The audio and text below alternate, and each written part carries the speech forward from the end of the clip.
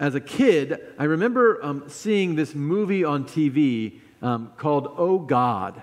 It came out in 1977, and it stars John Denver and George Burns. Some of you are chuckling because you've seen this movie. As a kid, I just thought this was like the best thing I'd ever seen. And if you're not familiar with the story, there's a gentleman named, I think his name is Jerry Lester, and he is an associate manager at a grocery store. And God picks him to be sort of an ambassador to the world. And so God keeps trying to schedule a meeting with him. So he sends him a written invitation to a meeting, and he ignores it because he thinks it's a prank. And then he talks to him on the radio, and he thinks he's going crazy. So finally, God does a house call.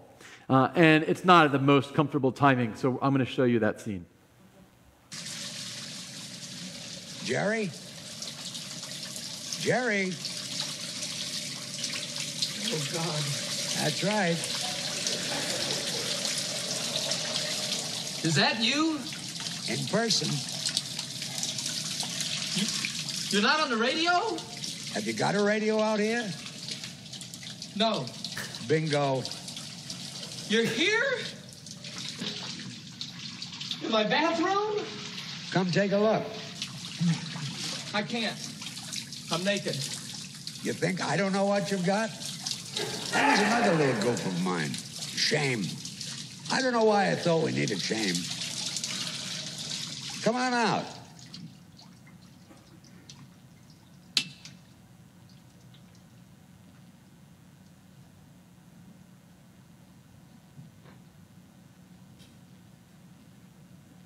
Don't catch cold.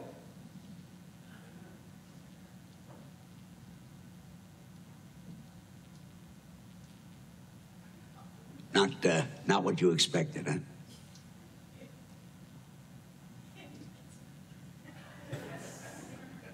I picked a look you could understand. For someone else, I would look different. I could do any face, voice, whatever. I could even be a woman. You're feeling a little strange, huh? Very strange. Like you're gonna faint. You know what's good for that? Shaving. Shaving? Sometimes when you don't feel normal, doing a normal thing makes you feel normal. Yeah, start shaving. Okay. I feel like I could easily do a whole sermon just on that clip. So I don't want to support all the theology of that film, but I hope you see the great connection between Adam and Eve naked in the garden and ashamed when God comes from them, and then him in his shower, ashamed when God comes for him, right? And I would love to talk more about the shave. Maybe we'll come back to shaving again. I think that's a really interesting insight. But what strikes me most about that movie and about really a lot of movies like it, Bruce Almighty, etc., they all kind of wrap around this idea of how do we meet God, right? How do we encounter God? And you've heard me say this many times, but I think the central question of the Bible and the central question of human existence is how do we meet God, right? How do we encounter the one who made us and come to know who that person is? And it's actually pretty difficult to do, right? Most of us have not had the experience of meeting God in our bathroom, and God ordinarily does not do house calls. But before, sin, sure, we had this great communion with God, but afterwards, it's pretty hard to connect with God. Not very many people have the experience of hearing or seeing God like that. And you're going to say, well, Jim, wait a minute. What about Abraham and Sarah? They had lunch with God once. Or Jacob, he wrestled with God. Or Moses, he saw God in the burning bush. Or Samuel, he met God in the temple. And lots of great examples of that in Scripture. But those stories are so extraordinary, so outside the norm that we've been talking about them for 4,000 years, right? Most of us don't have that experience. Most of us don't get to meet God like Abraham and Sarah, or like Moses, or like Jerry. So this problem of encountering God and meeting God is the one I think the Bible's trying to solve.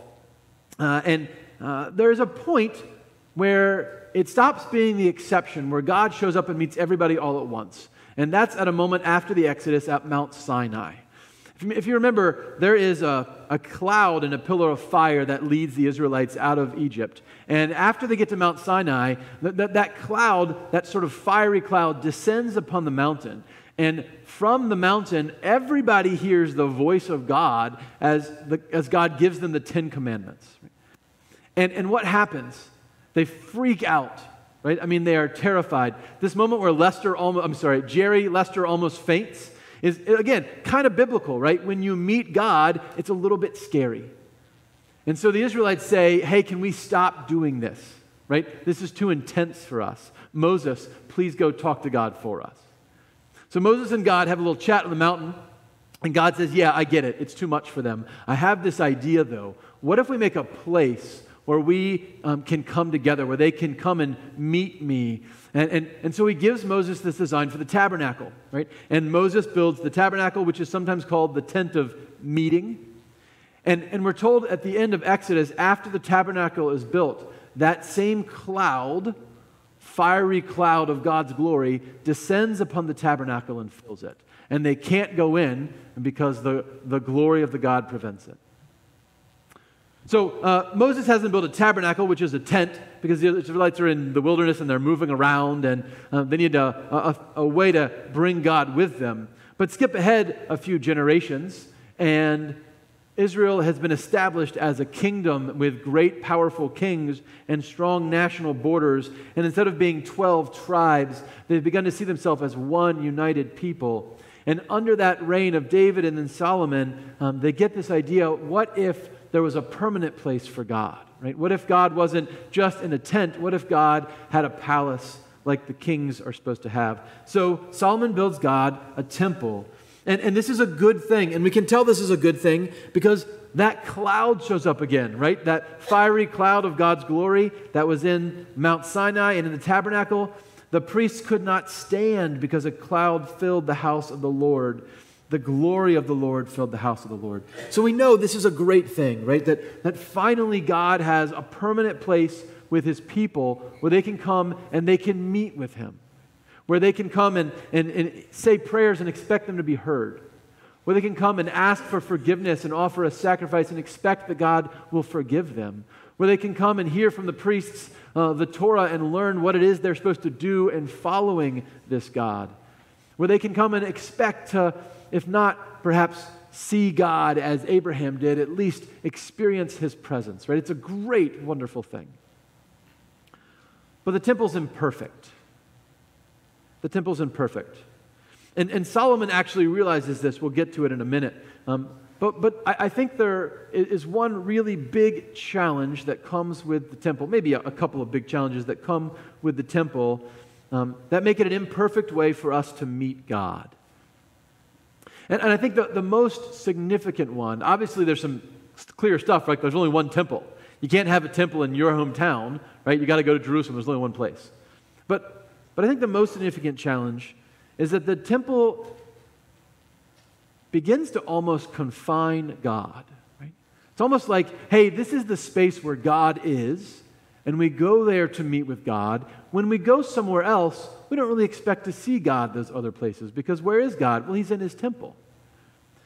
And this, I think, becomes ultimately a way of kind of domesticating God, right, of limiting him and constraining him and making him kind of ordinary. July 4th, 1997, the Mars rover called Sojourner landed on the surface of Mars. It was the first of our rovers to be there, as I recall, and it was a huge deal. And as the rover traveled around the red planet, we have all these still shots. Somebody took those still photos and used their technology magic and turned it into a movie, okay? And I'm just going to show you a little bit of the movie of the Mars rover Sojourner traveling around on the red planet for the first time. And I want you to notice, if you can, it's going to be hard to read, I'll tell you in a minute, the names of some of the rocks that the rover visits, okay? Let's play that clip.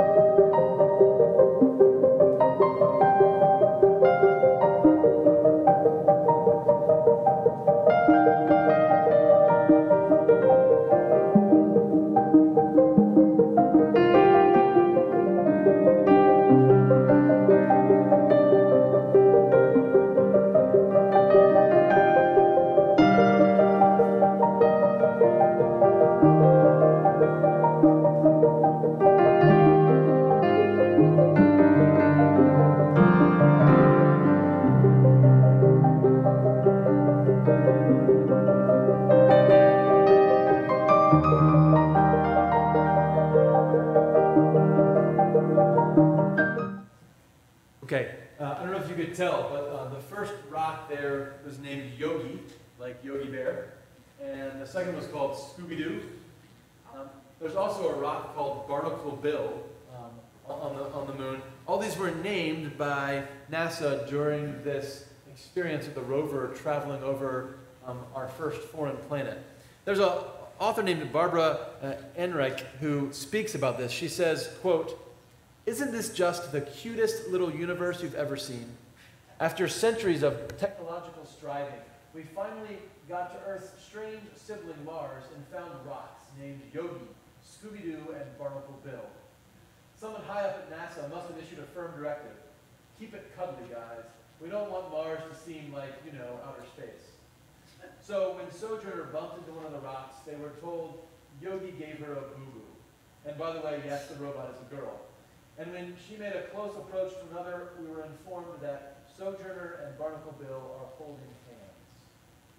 Barbara goes on to say, "When we turn the Mars terrain into a comic strip, we are making things seem tame and familiar before we even know what they are." That strikes me as overwhelmingly significant, that we make things seem tame and familiar before we even know what they are. That somehow, I think we do this with God. We say, "God, if you would just come and be in this temple and hang out in this space, and hey, we have this particular way of worship we're going to do that makes us feel comfortable and good. And then if you just stay in your little box over there, in your little building, we'll have the rest of our lives to live however we want." And I think this is, unfortunately, the danger of the temple, right? And it's kind of a danger of our modern worship that we think, oh, well, I go to church on Sunday and that's my hour of time with God and the rest of my life is kind of mine to live, but I always give that hour to God. Or, boy, I like to volunteer and I do that in my church, and when I'm at church, I act like church. When I go to youth group, I'm in my youth group mode. When I leave youth group, I can be in whatever mode I want to be in. Solomon is aware of this danger, right? He's aware that we might try to constrain God, to limit him to this new space. And so he says, this is in his prayer in chapter 8, verse 27, "But will God indeed dwell on the earth? Even heaven and the highest heaven cannot contain you, much less this house that I have built." Solomon gets it, right? He gets that this idea of the temple is not supposed to be a place that limits God's presence, but gives us access to God in a limited fashion. And this reminds me of that scene in the Chronicles of Narnia where Mr. and Mrs. Beaver are talking to the children about Aslan. Aslan in the Chronicles of Narnia is Jesus, right? But in that world, he appears as a giant lion, and giant talking lion. And the children are getting kind of scared of this description, and they look to the beavers and they say, "Is Aslan safe?" And the beavers scoff at them and they say, "Absolutely not. He is not safe, but he is good. He's not a tame lion." And I love that idea that God will not be tamed, He will not be limited, He will not be constrained to some places in our life. But when we try to do that, He will break out and take over everything. By the way, this happens to the Israelites, right? They begin to say, "Oh yeah, we really like the Lord, and so when we go to His temple, we worship Him. We like other gods too. When we go to their temples, we worship them. And when we go home, we think about whoever we want to think about." And after a few hundred years, God ends up having the temple destroyed, and there's a moment in Ezekiel where he has a vision of that cloud of fiery glory leaving the temple, right? God saying, "Hey, this isn't working for me anymore." That cloud shows up again in the story of Jesus. Jesus, who describes himself as God's temple. Remember, he says, "Destroy this temple and I'll rebuild it in 3 days," speaking of his body. Remember, Jesus on the Mount of Transfiguration, after he's transfigured before Peter and James and John, there's a cloud that descends upon the mountain, right? And they can't see or move because it's that same cloud of God's presence and God's glory. But that's not the end of Jesus' goal. Jesus' new idea of how we're going to meet God is a new kind of temple. And so that cloud of God's presence shows up one more time in the New Testament.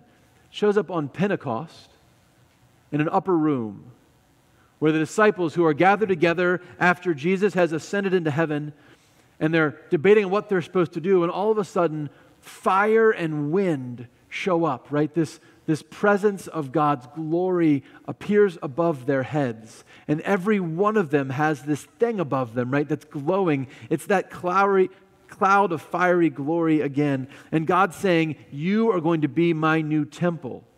You are going to be the place where the world meets me and I meet the world.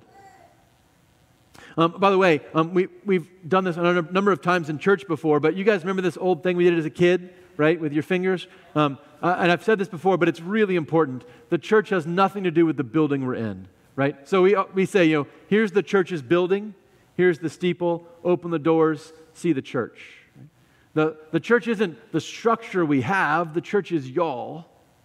And the amazing story of the New Testament is that the presence of God that was once limited to the temple is now in every one of us because we are that point of access to God for the world. And it's no longer possible to domesticate Jesus, right? We can't just keep him in this building. This building is irrelevant to the church. You are the church. Wherever you go, you take him with you. You can no longer say, oh yeah, I'm going to give that hour to God, because God is with you in the next hour and the next and the next, whether you particularly like that or not.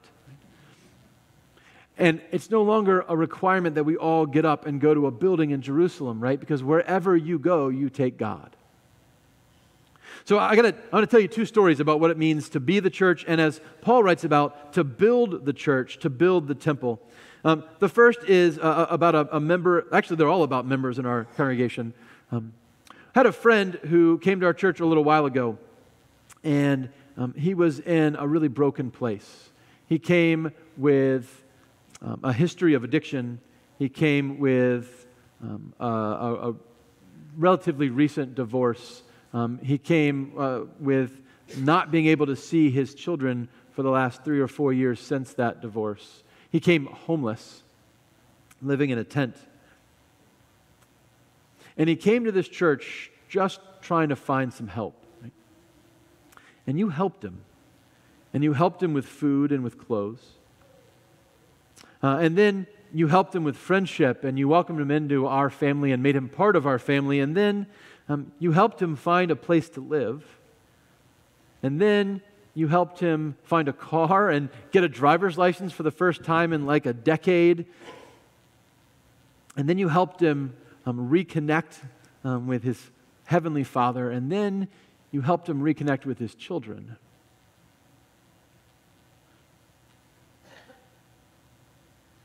And in his life, you laid a foundation of Jesus Christ. And then you built on it with gold and silver and precious jewels. You built on it with eternal things. And his life is eternally different because of it. And you equipped him not just to experience God here, but to be a place where his kids and his family could experience God through him. See, we're still supposed to be Solomon, building the temple. But the temples we build now are ourselves and the people around us. And the way we build them is that when we point people to things of eternal value, right? Things that won't pass away. By the way, that's what this whole family is about. In a few minutes, we have the privilege of welcoming some new members into our family of faith, and their story is unique because they grew up, they started this church. They're actually on our charter document. And I just thought it'd be interesting to pull that up for a minute. So Drew, would you put that picture up for me? If you walk into our church through those double doors next to Bolden Hall, and you turn left, right on the wall there, you'll see our charter. I love the idea that there was a group of Christian women and men who said, hey, we think God's calling us to build something here, calling us to build ourselves and our community into this temple for God. And when that happened, we didn't have a physical building, right? In fact, everything we owned, I think, was in this one white cabinet that we rolled around. We met in the church, St. Mark's Catholic Church, in their basement. And that group of people said, hey, I think God's calling us to call a pastor. And let's take the risk of seeing what happens if we ask a pastor to come here full time for like the 30 people that are currently in our church. And then that community grew, and the people on that document began to realize that they were the living stones that Christ was calling to build this spiritual house. And today we celebrate that you are those stones, right? And that the house isn't finished. That part of the work of the church is to bring in more people and to say, hey, you have an eternal purpose. You are a living stone in which this temple is being built so the world can come and meet God. And so we go out and we claim people as part of our temple, right? We claim them as living stones. We claim children through the waters of baptism. And we claim children in orphanages in China. And we claim people who have no home. And we claim people who have big, beautiful homes that God has called them to use for Him. And we claim people who live in Rothschild and Schofield and Weston and Wausau. And we claim people that live all around the world. When the earthquake happened in Haiti, my kids, when we were talking about what had happened, my kids wanted to know, is Emergina okay? Because Emergina is the child that our family sponsors in our Mission Starfish School in Gonaive, Haiti. And it was personal for them, right? What about our friend? Because she's one of our living stones. And I have this idea, I think it's not my idea, I think it's Christ's idea, that we, the church, can be this temple where the world comes to encounter God. And at one point, there was a place, right? There was this ark, and they took it into the temple, and the cloud of God's glory and presence came in there. But now, you're like the ark, right? You're like the temple. And what if we, as the temples of God, went into our schools and our classrooms and our sports teams and our offices and our communities and our neighborhoods and our friends and our families, and with us we brought that cloud of God's glory and presence and love and grace? What if the world encountered God through us? I think it would be, I think it might be a little scary. It might be stranger than Mars. But I believe that this is God's plan, that we are the way that everyone gets to meet God, and the earth will be filled with the knowledge of the glory of the Lord as the waters cover the sea. So today I want you to remember Paul's words to you. Do you not know that you are God's temple, and that God's Spirit dwells in you? For God's temple is holy, and you are that temple. Thanks be to Him. Amen.